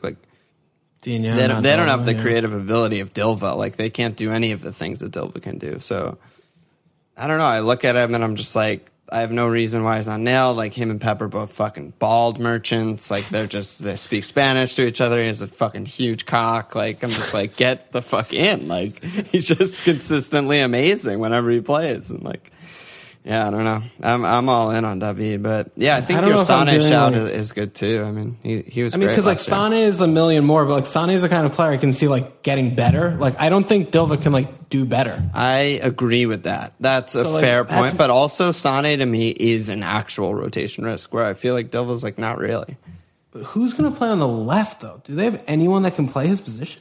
I don't know. Bilva, Mahrez, Mahrez only plays on the right though, and Bilva he plays on the right, he cuts in, right? Yeah, I mean he does, but I don't think either of them are incapable, or you don't buy them, Yeah, but then it's the same thing. It's De Bruyne and Gundo start and Dilva's on. Everyone has that. I think first choice definitely, but I guess playing for rotation is a little bit tricky. But that's the other thing. I mean, maybe I'm just tricking myself because I. Psychologically want the more expensive guys, but I know I'm going to end up back with Dilva because he's cheaper and just as effective, you're saying. But maybe I'm just a little tired of having him. Right. It's very sexy and fun to have Sane, who's so young and exciting. But yeah, no, I know what you mean. But yeah, I mean Sane a million more than Dilv. But Dilva is just he trickles along, which is nice. But I want the explosions. Yeah, I mean, that's a perfect example of someone that I have had in since the start is Dilva. And part of that is like me having Salah, where I'm like, I'm never, ever going to captain this player. Ever. Not even going to ever consider it. So I always will go for the value there because I have my default captain in Salah. You know what I mean? And I'm just like, trickling is exactly what I want. I want return every other game, like the occasional brace of assists, and just like nailed, amazing, like good, high involvement and the best team. That's like exactly what I want. I mean, Dilva's a good pick. He's a objectively good pick, but I don't know. Sané's fun. I mean, I still think De Bruyne is worth the extra. Mm-hmm. Interesting. Just because he's so nailed to a post. Like, there's no rotation risk whatsoever. I mean, he's the best player on the team. Yeah, I mean, he's one of the best players in the world. Like, Dilva's older and fragile, and he seems like he's grimaces every time he gets subbed off at 70. He's got some problem. Yeah. So, like, De Bruyne, to me, is like, Dilva, like, you ride him until he breaks, and then it's like you have to figure out what to do. And, like, with De Bruyne, it's just like you put it in and you're finished. You don't have to worry about it. Yeah. What do you think about Mendy? I don't know. I don't know how the fuck he's not playing in the World Cup. He must still be hurt. I mean, they sent him home. He's like in... Yeah. I saw something recently where he like returned to training or something, but it just terrifies me. I mean, granted the Champions League doesn't start up for a little bit, but I'd rather just wait and see. He could emerge and nail himself and be able to be a workhorse, like a Walker or something, and he's going to be in every team because his attacking intent's so good. But I think it's just a little bit too risky for me. We need to see like consistent minutes and fitness reports from preseason before you can get him. Yeah, I think definitely need some preseason info. But I mean, I've got a couple 6 million defenders in, so I mean that's an easy one. But I have the structure for it. But as of this moment, we just need to know more. I think. Yeah. But the midfield's interesting. Like, we know who's first choice more or less. I mean, with Mahrez coming in, it'll be a little bit more confusing. But no, it's still Sané, Kuhn, Raz, Dilva, Kev, and Digne. Yeah, you're right, probably. But I mean, I think you could still pick those guys and feel fine. Yeah. I think so. What about Kuhn versus Jesus? Like, what you've had Kuhn from the absolute very start. Like, you're not worried at all about Jesus or rotation or anything? I mean, not really. Kuhn was playing when he was fit towards the end of last season. He was scoring literally like every game for the last, 12 games or something. He wasn't like exploding, but he was just ticking. And Jesus doesn't really have goals in him. I mean, I don't know how many. He's obviously like 20 years old, but he runs his socks off. But, I don't like Jesus. You know that. So I'm always going to have that. Like, I don't think he's that good. I just feel like Kuhn is complete world-class finisher, which is what they need. I think Pep favors him for the number 9 out and out. Like, he had that experimentation with like 2 strikers, and I mean, maybe he's going to do that eventually with Jesus, but like Kuhn's just not the right partner for him. Mm-hmm. But the way the team is right now, they walked the league and scored 2,000 goals last season. Like, why the fuck would they put Jesus, who can barely finish a tap-in, over Kuhn, who has worldies in his locker? I just don't. I don't know why. 4 goal games in his locker. Yeah, I mean, the thing is, like, I think Jesus is a much worse version than Sterling, is basically kind of what I see. And I don't think that both of them, like, kind of do the same thing, or they want to do the same thing, sort of. And I just think Sterling's so much better. It's not close. So I don't know how he gets back in the team. I think there's going to be rotation because they're going to have 5,000 games this season, like every other Champions League team. But as long as Kuhn's first choice, then I'm fine if he misses a game every 6 or 7 to be rested, Because everyone's going to miss a game. Yeah, it does seem like whenever Kuhn was fit, especially second half of the season, he started. And he went on those runs. Yeah. There was a small period where he came back from injury and he was on the bench for like a few games. And I was like, what the fuck's happening? And then he came back in and he started scoring for fun. Like, he was injured at the very end of the season, right? I thought it was more in like the 2/3 mark or something. Because didn't he go on a run where he was just scoring a goal every game, like between week like 28 and like 35 or something? I feel like I need to look back. I don't know. We'll get back in. This is not good content. I mean, this is just reaction pod, like we said. This is not. What do you think? I mean, am I being too down on like how much I hate Jesus, or do you think that Pep's going to genuinely like play Jesus up top and they're going to share time. Like that's what I rate Jesus, if that's what you're asking me. I think he's really good, but I do think that the experiments of like the 3-5-2 and there was shit like that at the beginning of the season, like those never worked as well as when they were the best team in England by a lot. And I think that when they play with just one central striker, I think Kuhn has been better and is probably first choice. I think I agree with you there. So when they're both fit, then yeah, give me Kuhn. Like Kuhn, he's even in rotation risk seasons, he played under 2,000 minutes. He scored 21 goals and 6 assists. Like he's so good. He's just crazy good. He's just so good. Yeah. Let me see. We already talked about Tosun. We already talked about City. Electro Fire on Reddit said, "What is Emery's defensive structure like?" That's a difficult question. We need Arscast for that. Yeah, we need ours. I mean, I've read like 4 or 5 articles in the last few days about Emery, but I mean, it looks like he likes to press pretty high, and I don't know who's going to fit into that. I mean, he doesn't play with wing backs, and Bellerin doesn't play defense, so that's an issue. But the center backs are, I mean, Socrates is good, but I mean, I've been seeing Chambers, like he likes Chambers, probably because he has pace, but Mustafi's terrible. And Koscielny's probably still can't walk. He's still red flagged. He's been red flagged all off. Oh my God, he's still red flagged? Holy shit. So like, I don't know, maybe Chambers is coming, but from what I read, he just like presses and plays with back 4, and I'm not sure. I don't know if the pressing, if they're going to be able to do like keep clean sheets kind of in the same style like Liverpool and City do by nature of possession and just like dominating games, because they don't have the DMs. Like they don't have like Conte, and they don't have like fucking good DMs who play defense. So I'm a little bit wary on their defense. Like I would have been more interested in Leno if Karius was like 5'5", then I would be looking at that for a few minutes. But spending like 5 on Kolasinac could be a thing if he gets in there first choice, just because if he's so good in the final third, it's ridiculous. But I mean, for 5-5 into their defense, it just doesn't make sense to me, because they just like, I don't know, but I don't know. I'm not sure. I haven't like watched a ton of like Seville and PSG recently. And like PSG, what does that even mean? Yeah, I was about to say PSG numbers you can basically just throw out because they just walk the league and it's a joke. But I don't know, Sevilla like also it's tough to evaluate because they play in a league with like Barcelona, Real Madrid, and sort of Atletico, who's not that prolific but still Atletico, and like, so how realistically good is their defensive record going to be? I don't know, but I do know that like I know this mostly because we bought Liverpool bought Albi Marino from his Sevilla teams, and he always plays with like very attacking fullbacks who return like a lot of goals and assists. So maybe someone like Kolasinac he would like. But yeah, it seems like it'll be 4 at the back, 4-2-3-1, most likely maybe 4-3-3.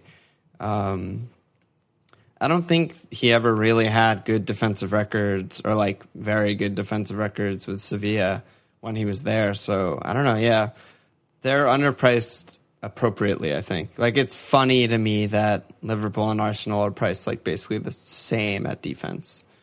That's just like comedy from FPL and being dumb, and we actually shouted that on the postmortem pod. I was like, wow, I hope that they're cheap and like FPL is going to be dumb and think Liverpool defense is still bad, and well, I don't know, they pulled it off. I think they just mispriced Karius, but I mean they did price the only 2 nailed options at 6 for Liverpool. Lovren too is nailed. I mean, we know that, but I could see like people like, well, they have Matip, like who's going to start, like blah blah blah. But realistically, they took the most common back 4 who went to a Champions League final and finished top 4, and put Robbo and VVD both at 6, and put Lovren and Trent at 5, and put Matip, who's Lovren's competition, also at 5, and Klein also at 5. So like realistically, they're saying like there will be 2 nailed defenders at 5, and keeper at 5. But that's assuming that, I mean, the right back position, someone is nailed, and it's not a timeshare like Spurs fullbacks. Right. So I mean, I think they were hedging. Yeah. I don't know. It doesn't matter. But Kolasinac at 5 though. Like if he's in there, that's very interesting to me because Arsenal kept 13 last year. They were 6th in the division on clean sheets. Like even if they duplicate that this year, Kolasinac, if he plays all year, he's going to get a lot of points. Yeah, he's a shout for like 3 or 4 goals and like 8 assists or something like crazy like that. Yeah, no, definitely could be in there. And so he's an interesting name, but I don't know. Monreal's still really good. I mean, he had an incredible season. He's great. So, but all in all, yeah, Arsenal's just the same thing as looking at those first 2 fixtures. New manager, like don't know what's happening. I'm just like, ugh, they're not going to be that hard to transfer in. And I feel like it's just maybe a little bit more wise to see how they settle and then identify who you want for when their run starts, game week 3 maybe. Yeah, Obbs and shit are so good, and Mick at 7 so good. But yeah, it's starting with home city at Chelsea is just so brutal. Yeah, it's bad. I'm like a little worried about Özil too because I've seen some things about like he likes Ramsey a lot, and if they play 4-3-3, if Ozil's playing on the left, like that's not good for him. So I don't know if he's going to be like in there like first name on the team sheet like usual. I feel like it's got to be a 4-2-3-1 and Ozil at number 10. I mean, if that's the case, like then I want Ozil. Gotta be. Then I gotta get him in there. Yeah, no, I think I would absolutely get Ozil in if that's the shape. But I don't know. Rambo is always a shout. Like if he just.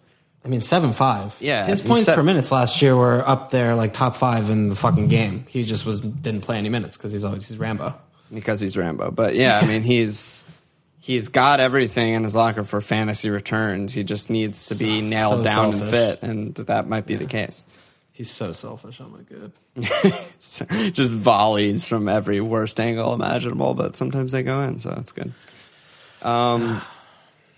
This last question is very confusing. I'm just going to say it, and if you know what I'm talking about, then answer it. If not, I'll delete this. I'd love to hear you talk about team price structure from Relatively Coffee on Reddit. This is something I've been thinking about since last season. I found myself unable to bring in players I wanted. Rather than just trying to find good players and good value, thinking more in terms of slots. A 5 to 6 million defender, a 5 defender, a couple 4-5s, an 11 striker, an 8 to 9 striker, etc. Do you think of your teams in these terms? If so, how concrete are they? Or do you just think cheap striker? Do you have value in mind? Yeah, no, that's a really good question. I understand completely. It's like I don't understand. So, I mean, basically what he's looking at is like strip the names away from the players and look at them as pure commodities and what their prices are. Then look at the positions and say like, okay, how much do I want to spend on each slot? So I see. So, like in defender, like how many 6 million defenders do you want, knowing that, if you're within 0.5 of like Alonso or whatever? Like, do you want 2 of those players? Do you want 1 of those players? Like, how many, like, do you want 2 premium strikers and 1 fodder? Like, do you want 1 premium, 1 mid-price, 1 fodder? Like, that kind of thing. Like, right. I very much look at my team when I'm tinkering in both lights of, like, the structure of the actual players who I'm like, these are fucking good players. Like, Alonso's fucking good. Robbo's fucking good. Like, Van Dijk's fucking good. But I'm also thinking about, like, if one of them sucks, what am I going to do? Or like, if I have 2 premium midfielders at the 9 million bracket, and then I have a 7 million midfielder, and then I have 2 4-5s, if all of a sudden like a few midfielders pop up, like what am I going to do? Am I going to be am I going to be backed in a corner where I have to either take hits or like restructure like violently? So that's kind of like what we've talked about in the past about being flexible about, you have players in all different price brackets. Like Aguero 11, great. Like I can go to Ob at a free transfer, a moment's notice, whenever I want. But if I had, fucking Morata, Tosun, and Zaha, then I'm a hit away from any premium striker. Like that is maybe not so good. So I think you need to balance both like keeping flexibility, but also liking all the players in your team, because ultimately the players are what returns you the points, not how much they cost. Love that. Beautiful question. Beautiful answer. Yeah. But it's hard. It's hard because it's important, especially with like midfield, I think, because they price players in like almost tiers of like, there's the 10 plus, which are just like the most expensive guys, whatever. But then there's like this year, it seems like there's a lot of 6'5", 7'5" guys, like a lot. It's funny. Pogba's the only 8 million in the game. They did the same thing last year with like Tadic was like the only 7 million player or something.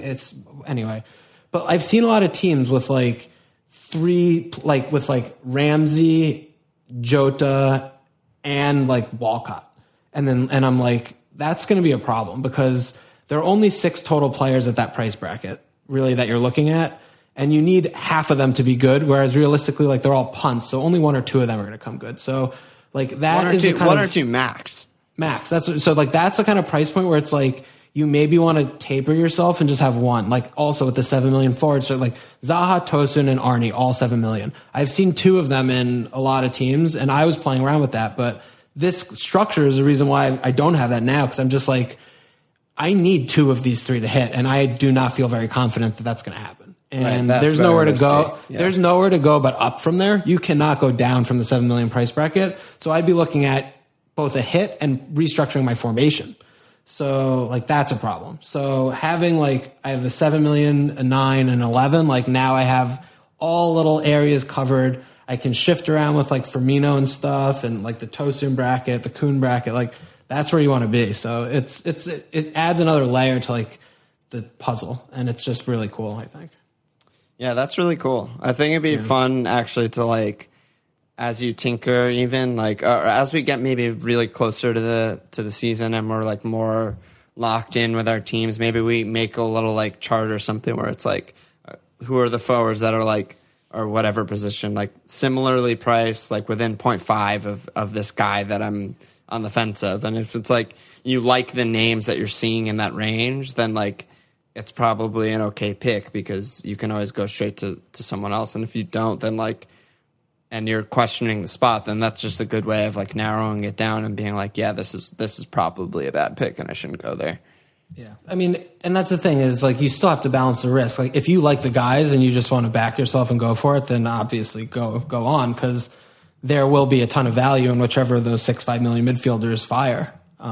And that's totally fine too. But, you know, just being aware of the risks is it's just nice to just have more information and be considerate when you're making your decision. Yep. It's going to be like we make like a flow chart, like those T-shirts with like the arrows and the boxes, and at the end it's just going to be like, did you captain Salah? And the answer is no. It's going to be like an arrow back to like redo your team. Yeah, exactly. God, we should actually like make that shirt. That is brilliant.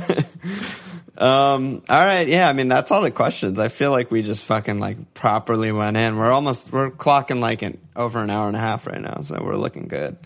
Okay. You want to just do our current tinkers now just for fun and just talk about them for a sec and then wrap up? Yeah, go ahead. My goalkeepers are Ederson and Aforo. I had Mendy for a while, but it's just so fucking sketchy and like felt weird. So I had Mendy and Karius, and I just swapped that for Ederson and Lovren, and that gives me 0.5 extra in the bank also. So that felt okay. My 5 defenders as of now are Ward on Burnley, TBD, Aberdeen, Lovren, Alonso, Young, and Vertonghen. So Lovren, Young, and Vert all in the World Cup. That's something that you brought to light and probably needs rectifying. But basically, just thinking heavy about like defense. Yeah, heavy as fuck, covering every top team. Just starting with a 150-point lead over everyone who doesn't have one of these slots is, like I said at the beginning of the pod, like kind of what I'm thinking. It feels very like safe and good to me. And this is also like with structure, right? There are like 1,000 guys at 6 million or 5 trillion guys. Defense. So like you could go like PVA, like Coleman, like there's just so many guys. I so mean, like like that's say why like Chelsea are a fucked up mess and Conte quits 2 weeks into the season and they're not keeping cleans. It's like there's actually a billion guys I could turn Alonso into, or Young, or Lovren, or Vert. Yeah, it's very, very flexible defenders, and they're the best value position in the game. Like points per million is what I mean when I say value. Midfield, so I had Salah, so that's obviously like just blind armband on him. I have Dilva, like I said. I have Keita, who we didn't talk about at all. New Liverpool midfielder, for those who don't know. And then I have 2 bench guys, which would be Kearney. Fucking, I think you're the one who told me about him, or Nate or something. Tom Kearney on Fulham. I love the little Cairns. I mean, he's 5 mil Fulham pen, like. Yeah, he's on pens. He's like their captain, leader, legend, like whatever. And then I just have a 4-5 in there for now. And then my forwards, I guess I should talk about Keita. I mean, he's 7'5", I think he's been putting up pretty regular returns of like just under 10 goals, 10 assists in Bundesliga for Leipzig in the past 2 seasons. I mean, he missed some time with like red card suspensions and injuries and stuff, but like that's Is like that good? That's Is that not good great. for FPL? But those are like the rates of return he's getting is around like 10 and 10. And that's on a team like Leipzig who scores like literally half the amount of goals as Liverpool. Also, and I got to shout out FFS, which is like abnormal for me, but someone there wrote an article about like how good Keita is going to be on Bones. And I think there's just spot on. Like he's just one of those guys, like we were talking about, like Pogba, Eriksen, whatever, like central midfielders who Keita is like incredibly good at like tackling, interceptions, dribbling by people, creating chances, all those things. So when you look at someone like Grob, who obviously was like way underpriced in hindsight last season and now is like pretty accurately priced at 7, like he got a ton of bonus points on not that many returns. And I just feel like Keita coming into this team, he'll be nailed on, potential more returns than he's ever had at Bundesliga, and just like king of bonus, especially with like how bad Salah and Mane are on Bones. I just think like 7.5 for him is insanely good value. So that's why I went there. And then my forwards as of now are Aguero, Giroud, and a 4-5. So my one non-playing player is basically my third forward, who's just worthless. Yeah. So, I mean, you just have like half of the World Cup squad.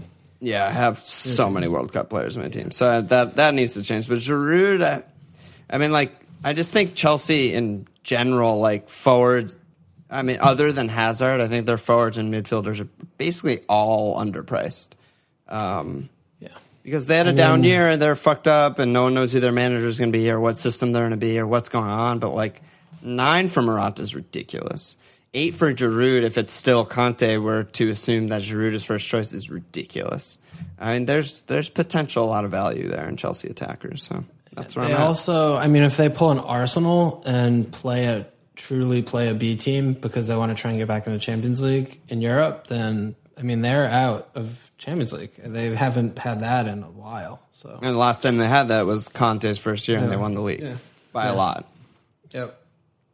So that's. But I mean, realistically though, you like that structure though, right? Like I've been loving like 4 starting defenders or 5 starting defenders. Like I've just. And I think, like I said with the Salah rant earlier in the pod, I think it's a lot of it is predicated on like a lot of my budget, 13% of my budget is on one player. And so elsewhere I need to find value. That's my most important thing versus like often I feel like in a normal season, you're looking for like, you kind of build your team around like a few heavy hitters and captaincy options. I'm building my team the opposite way where I'm basically committing to one captain option and everywhere else I just want value. Yeah.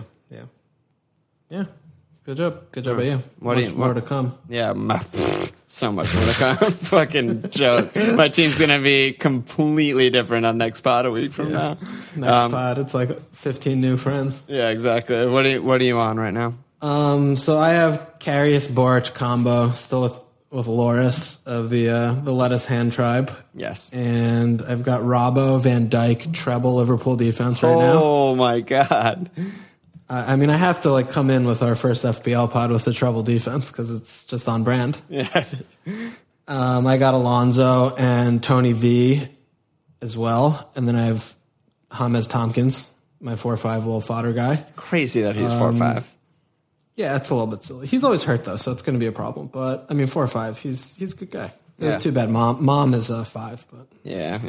I have Eriksen, Sane in 9-5 slots, and then I have Jota, the Diogo.